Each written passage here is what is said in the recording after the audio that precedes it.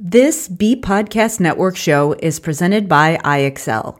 Loved and trusted by more than 1 million teachers, IXL enhances your teaching and takes work off your plate, so you can make an even bigger impact on your students.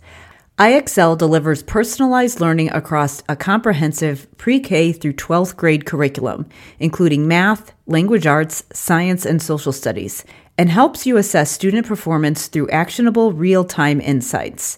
Strengthen daily instruction, close knowledge gaps quickly, and set every student up for success.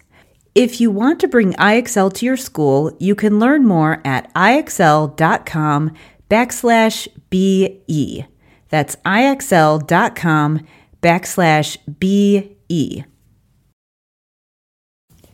We're proud to be sponsored by MyFlex Learning. MyFlex Learning is a scheduling platform that helps middle and high schools meet the individual needs of all students. Schools can easily create and manage time for flex blocks, activity periods, RTI, therapy, and teacher appointments, and much more. With its built-in accountability tool and reporting features, MyFlex Learning solves your challenges around getting kids where they need to be and understanding how flex time is spent. Make your flex time work for you. Visit myflexlearning.com/BE to learn more and receive $500 off the first year. That's myflexlearning.com/BE. This is Dr. Karen, and you are listening to the De facto Leaders Podcast, where I help pediatric therapists become better leaders so they can make a bigger impact with their services. On this show, I'll share up-to-date, evidence-based practices, my own experiences, and guest interviews designed to help clinicians and educators feel more confident in the way that they serve their caseloads, so they can help school-age kids grow up to be successful, kind, well-adjusted people.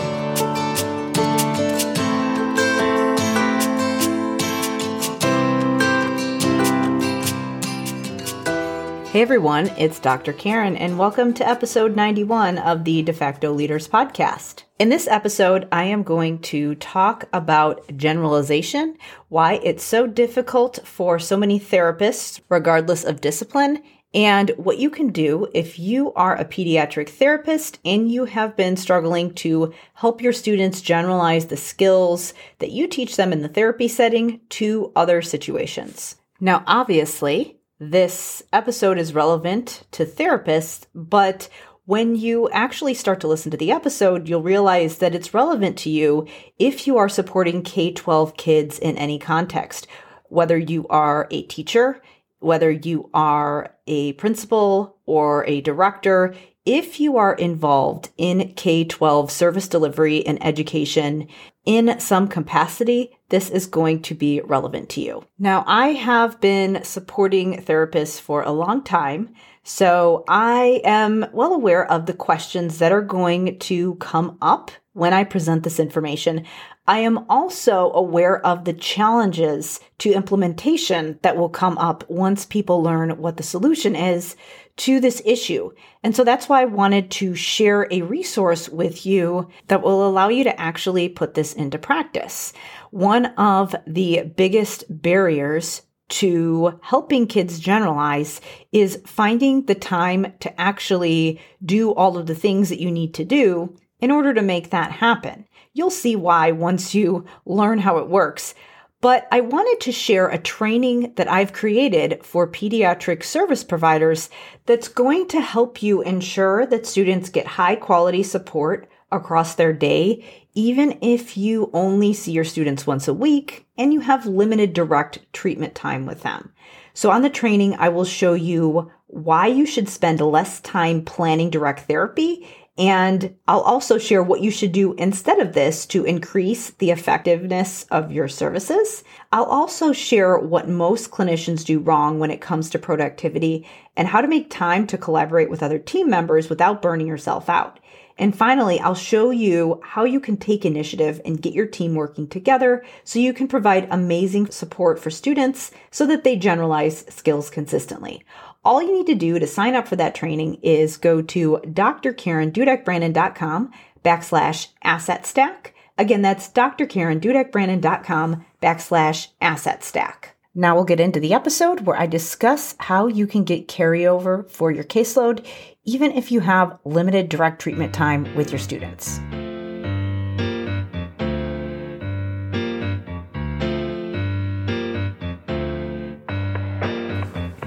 One of the most consistent complaints that I hear among therapists, whether it be psychologists, social workers, speech pathologists, really anybody who is working directly with kids and wants to support them the best way that they can, one of the most consistent things that they share is that they're struggling to help students apply skills that they're teaching them in therapy to other situations, meaning you teach a student a skill within a specific lesson or role play scenario within your therapy room, and then they seem like they understand it. They can explain what they're supposed to do in any particular scenario. They conceptually understand the information and they're demonstrating that they can do the skill in one particular context. But then when they actually have to go apply it in the real world outside of your room, they're not doing it. Now, some things that I have seen people doing to solve this problem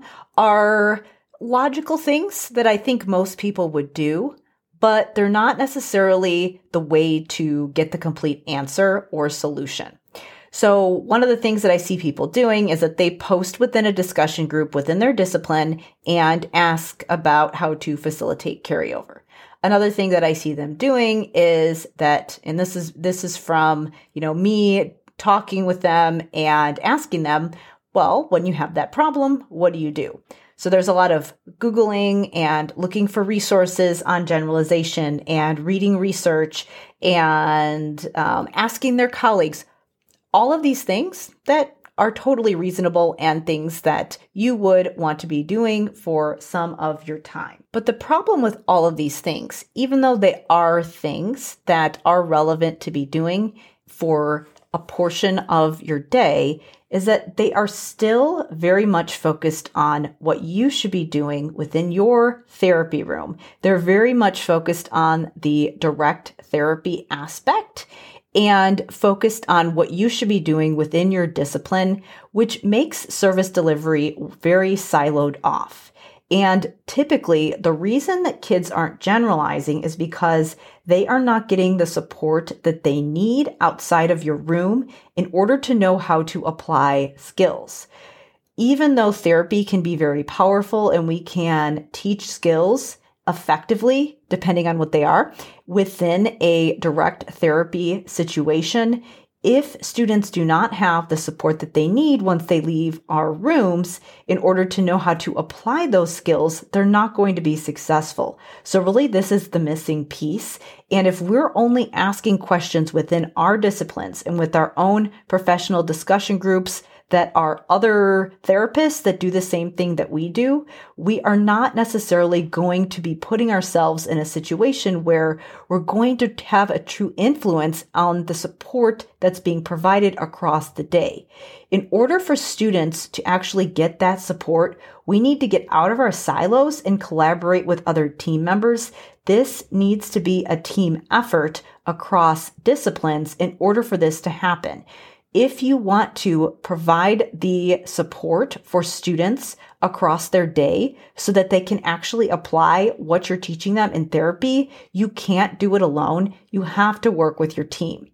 And that means that we want to make a shift from planning for therapy, which is typically very much focused on therapeutic techniques within a session where a student or client is pulled out, whether it be one-on-one or in a group, and shifting that focus from planning therapy to planning service delivery.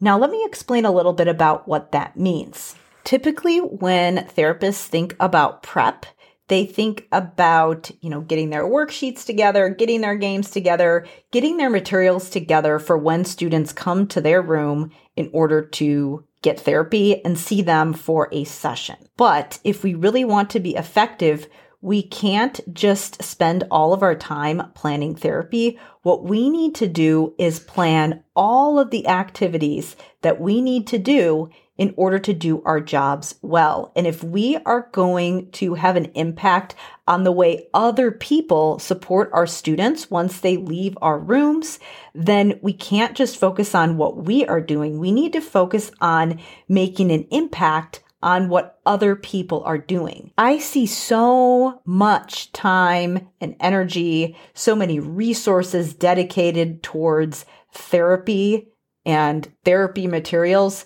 but I don't see a lot of attention being provided to help people plan the other things that you might have to do in order to be successful in your role as a clinician. And this should be a good portion of what you're doing. Yes, your therapy protocols are important, but once you get to the point where you have your process streamlined, that does not have to take a large portion of your time and mental energy. Now, I'm not downplaying the importance of clinical skills. Obviously, you need to understand the therapeutic process and your techniques. But once you get your process down, you should be able to plan pretty efficiently. And that should free up time for you to think about other things that you might need to do to serve your caseload. Now, a lot of times people think of these things as above and beyond, but that really shouldn't be how we think about this. If you are somebody who is supporting K-12 kids, your job is to make sure that those kids meet their goals and do it successfully. And we can't make that happen if we are only focusing on what they're doing in a very specific context. We have to think about what's happening across their day. So the question becomes, how do we actually do that? Well, we have to think of ourselves not just as therapists, but as leaders. If you are a therapist, especially if you're a case manager of an IEP, you can put yourself in a position where you are leading others and changing their habits, behaviors, and practices. You can even do this if you're not the case manager. And you can do this if you're not in a leadership position. You can be the one that takes initiative and starts to develop some of those relationships so that kids get integrated services rather than services that feel kind of disjointed and that don't flow together well. So let me give you some specific ways that you can shift your thinking from the planning of therapy to planning of service delivery, because what this is going to do is help your team start to work together so that you can divide and conquer. The question that you should be asking is not, what should I be doing in therapy and what's my role? The real question is, what does this child need and how do I make sure that they get it? The way that we can actually do that so that our kids generalize is that we need to devote as much time and energy planning things like our consultations, our collaborations with others, the time that we spend building relationships so that we can get buy-in and trust, our time developing trainings and resources for others, and the time that we spend developing consistent protocols that can be used to share our tools and skills with other people. Now, most people are on board with that idea that all of those things would be great, but they think, okay, how the heck am I going to find time to do all of those things outside of my mini therapy sessions? And here's the thing that most people realize. When you do this strategically and you don't try to deploy all of those strategies at once, what you can do is stack one thing at a time. So work on one new thing at a time. And what you're going to find is that as you repeatedly make the way that you provide your caseload more sophisticated and more diverse, what's going to happen is that, number one, you're going to get better results, but number two, you're actually going to get more mileage out of the activities that you do. If you continue to do the same thing over and over again and feel like you have limited impact, then chances are you're not going to ever have the leverage that you really want to make an impact on your caseload. But if you shift the way that you do things, what can happen is that the things that you're doing are going to make a bigger impact. So if you devoted even a small amount of time each week to thinking about developing some new way of servicing your caseload, then what that's going to do is make you more effective. So you're actually going to save time in the long run, because when you learn to better leverage your time so that the things that you do get better results and actually take your knowledge and spread it to other people, what that's going to do is take you from a situation where those students are only getting that support for 30, 40 minutes a week or however long you see your students, and go to a situation where they're not just getting the support from you in the direct therapy session, but they're also getting the support in their classroom, maybe from their parents, maybe from the other therapists. And so if you strategically over time build in ways that you can spread that knowledge to other people, then that's going to help you make more out of your therapy time, because you're not going to have to do it all on your own.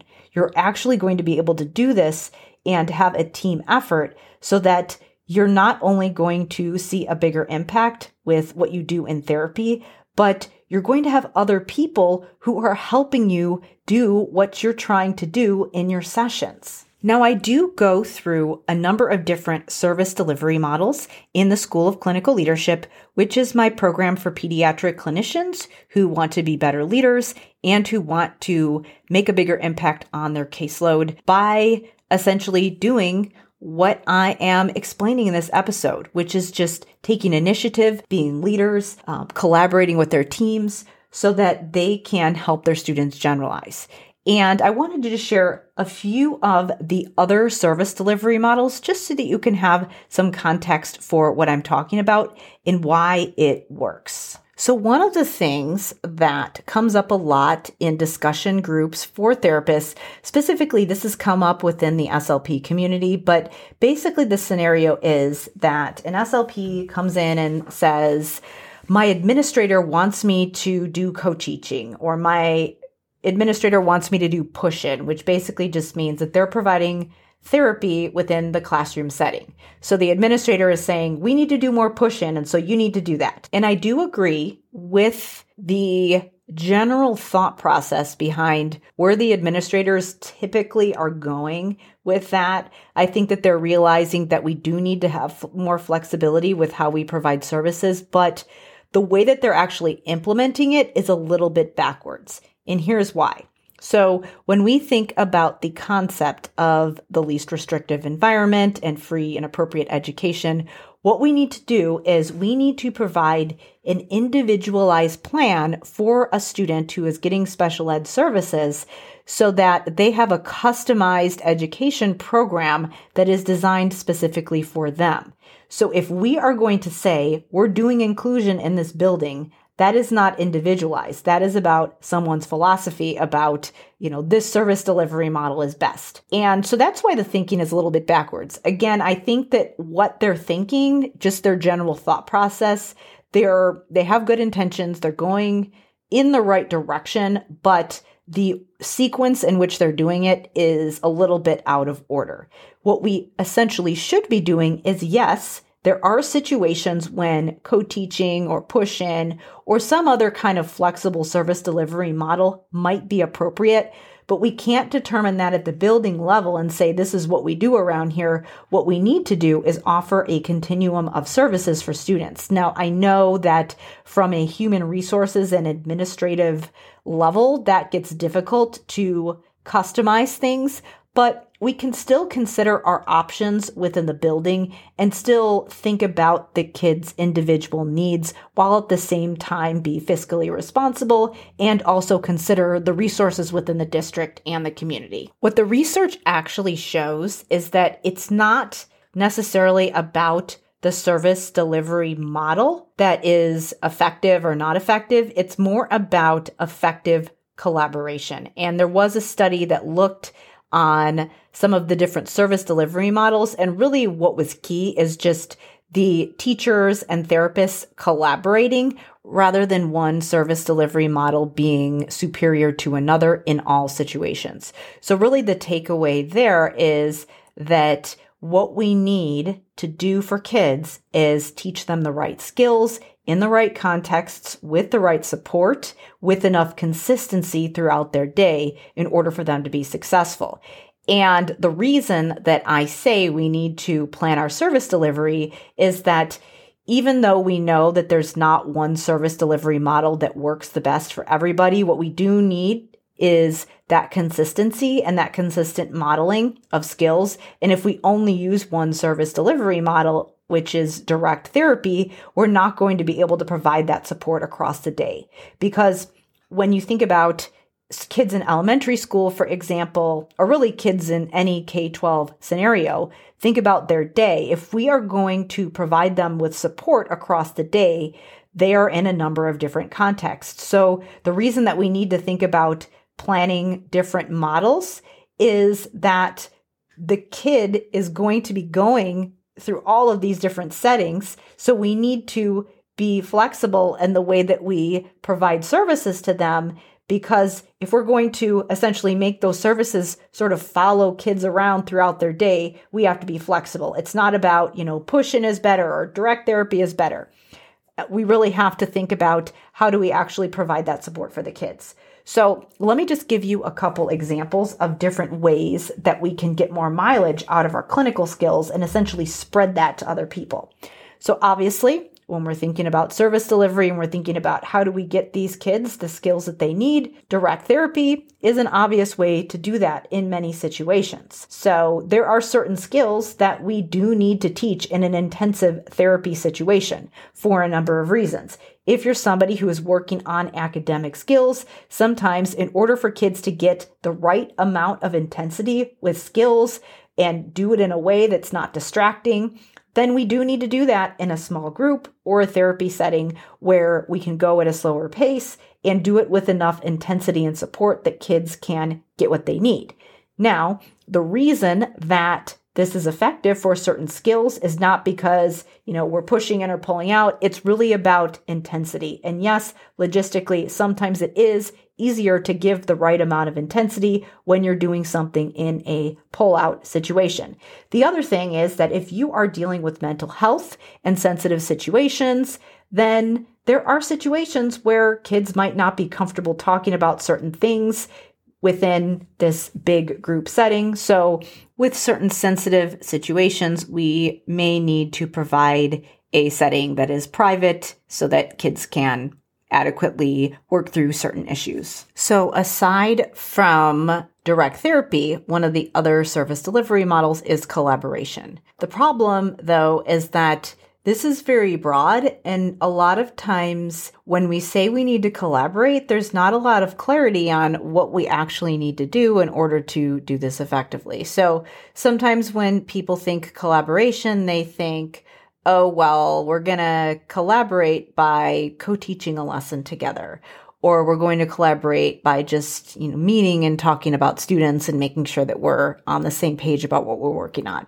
So these are definitely two ways that we can collaborate, but what we can also do is collaborate to figure out how students can get access to support across their day by creating tools and resources. So something else that we can do, and again, remember that when we think about using materials for therapy, a lot of times we're thinking about what tools am I going to use when a student is with me? And that is definitely something that can be useful. But what we also want to do when we approach these collaborations is think about what tools can I create that the team can use, not just what tools can I create that I can use.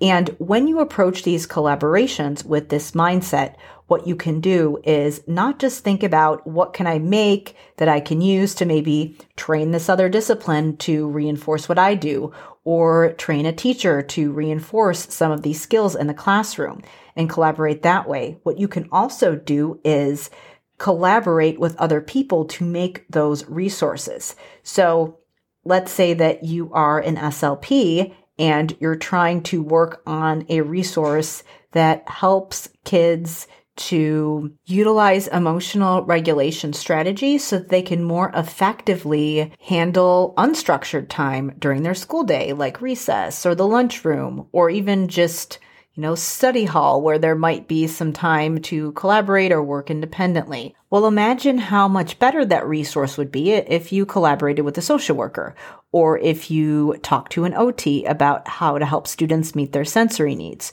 or even if you collaborated with a teacher so that you have input on what strategies would actually be feasible for a teacher or other staff member to implement during that unstructured setting where you might not be able to be there. So when we think about this can help you to think more flexibly about how you can approach those collaborations. Now, within that idea of collaboration, there's also the idea of consultation, which is often a service that's put on IEPs. And again, typically when we think about the consult model, it's sort of this expert model where one person is the expert and the other person is asking them questions about what they're supposed to do. So if you are a therapist and you have consult services, in theory, you should be, for example, doing a consult with the teacher and sharing strategies that they can do for their classroom. So a lot of times when people think consult, they think meeting. So I'm going to have a meeting with this person and I'm going to share what they should be doing, which of course is part of it. But chances are, if there's no follow-up support or plan for implementation, especially if there are no tools or resources shared, what's going to happen is that there's going to be poor follow-through, not because the teacher doesn't have the skills to do it or because they don't care, just because they don't have the support and the input to have that ongoing implementation be successful. That is typically the reason that there's not good follow-through with a lot of professional development that's done, is because there's not the follow-through. This is not a matter of effort or intelligence on the practitioner's part. It is simply a matter of having the right support in place for you to go through that natural learning curve as a teacher or a therapist in order to actually implement a new skill in your practice effectively. So we need to think about what adult learners actually need when we approach that consult model. And that's why the idea of collaborating and also providing resources and tools and protocols that people can use on an ongoing basis, and also finding ways to continually follow up with them and support them in the process, is going to be really important. Now, what you're probably already finding as I'm explaining this is that these service delivery models all sort of mesh together. So for example, I mentioned resources and protocols. I also mentioned consult and collaboration. So really these all just flow together when you're implementing them, because you essentially need to integrate all of them together. For example, you have resources that are created from your consults and your collaborations, but then you also need to make your consults and collaborations more effective by using resources and creating resources. So it's kind of this cyclical process. The last thing I wanted to talk about is staff training, which again sort of meshes in with these other models. And again, think about how you might need to provide training that involves some kind of follow-up resources in order for this to be effective. But we also want to be flexible when we think about training. A lot of times when I am asked by school districts to do professional development, they want me to come in and lecture and do a workshop model where I come in and I lecture for half a day and then I leave. Or maybe it's a full day, or maybe it's an hour. And this can be part of your training model, but it is not enough for there to be consistent implementation and change of teaching practices. So when we think about the way that we provide trainings, we have to consider what adult learners need. It wouldn't be reasonable for us to lecture kids and then just leave them to implement whatever it is on their own. So it really doesn't make sense for us to use that model with adults either. And there is a lot of research and literature to back that up. So with training, obviously one option is that you can do a live training. And if you did do a workshop model, that could work as long as you have additional support with whatever it is you're presenting. But then here's the thing that gets tricky, which is time. So a lot of times we have to plan a professional development day and cram all of it in at once. And that gets very hard from a feasibility standpoint when we're delivering training. So what you can actually do to get more mileage and more efficiently communicate that information is to do a hybrid model where some training is presented live and some is pre-recorded. I have utilized the pre-recorded model a lot in my business as I have trained practitioners. What that's allowed me to do is essentially record the training once and then have the video available for people to watch so that they can do it on their own time. They can rewatch it as many times as they need in order for them to get clarity. And I only have to do it once. I don't have to schedule a time to meet with them and share the information. I don't have to continue giving that same training over and over again. It's way more efficient from a time standpoint. So you can apply this same concept to other types of things that you do. When you think about creating these different ways of sharing your clinical knowledge, you always want to think about, is there a way that I can create something that I can use over and over again without having to start from scratch?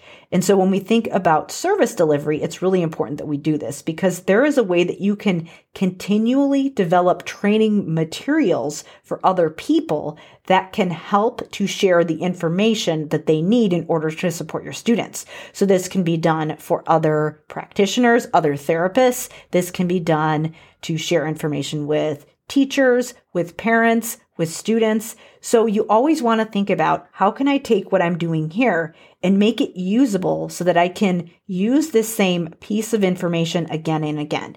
You always want to look for those ways that you can do something once and create something that you can use without having to start from the very beginning. And so when we think about training and we think about using our time wisely so that we can get more mileage out of what we do, we really want to consider those hybrid models. And so when we think about planning and creating materials, we want to not just create materials that we can use again and again in therapy sessions.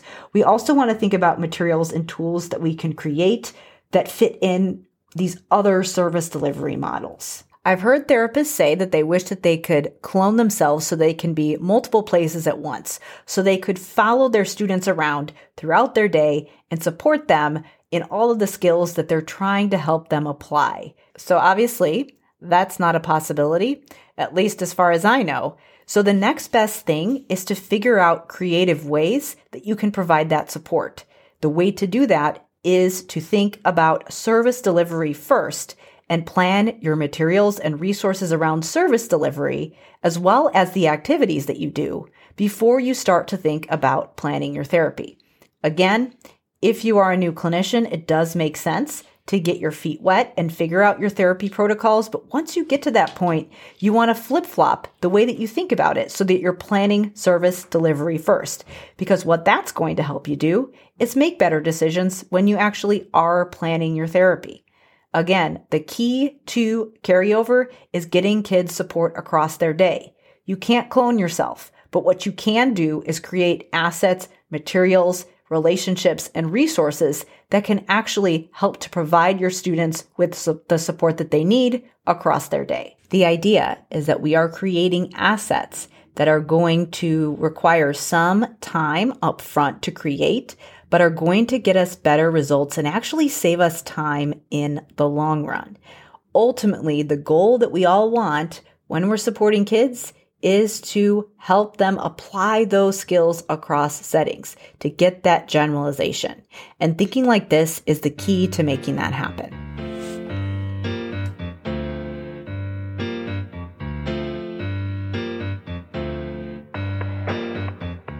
When I share that we need to think about multiple service delivery models, initially people feel kind of overwhelmed and they think that there's no way that they're ever going to have time to do all the things that I just shared in this episode. And that's true if you try to do all of those things at once, but it's actually very possible and feasible for you if you use a technique that I refer to as asset stacking. I mentioned a lot of things that you can do to support your caseload today, but it's not possible to do all those things at once. over time with a strategic plan, you will be able to stack one thing on top of the other. Because what happens is that when you build one thing at a time, you become more effective at using those things that you're creating to actually win you back time and get you better results. Ultimately, the result being your students generalizing skills and you being more effective as a clinician. So when you use this technique, you are better able to emerge as a leader on your team and ensure that your students get the support that they need across their entire day, even if you have limited direct treatment time with them. To learn more about how to use this process to ensure that your students get high quality support across their day, just sign up for my free Asset Stack training. What you're going to want to do is go to drkarendudekbrennan.com/asset stack to sign up. Again, that's drkarendudekbrennan.com/asset stack. Now, before we wrap up, I wanted to remind you that it helps us so much if you share these episodes with your friends who you think you might benefit. Additionally, if you have an idea for a guest who you think is a good leader in their community, in their facility, and they've shown leadership and creativity in the way that they support K-12 kids, whether it be direct or indirect, I would love to know about them so that I could have them on the show. So if you have an idea for a guest, whether it's yourself or someone else that you're recommending, just send me an email at talktome@drkarenspeech.com. I would love to invite them on the show. Again, that's talktome@drkarenspeech.com. For now, we'll wrap up. Thank you so much for listening, and I will see you in the next episode.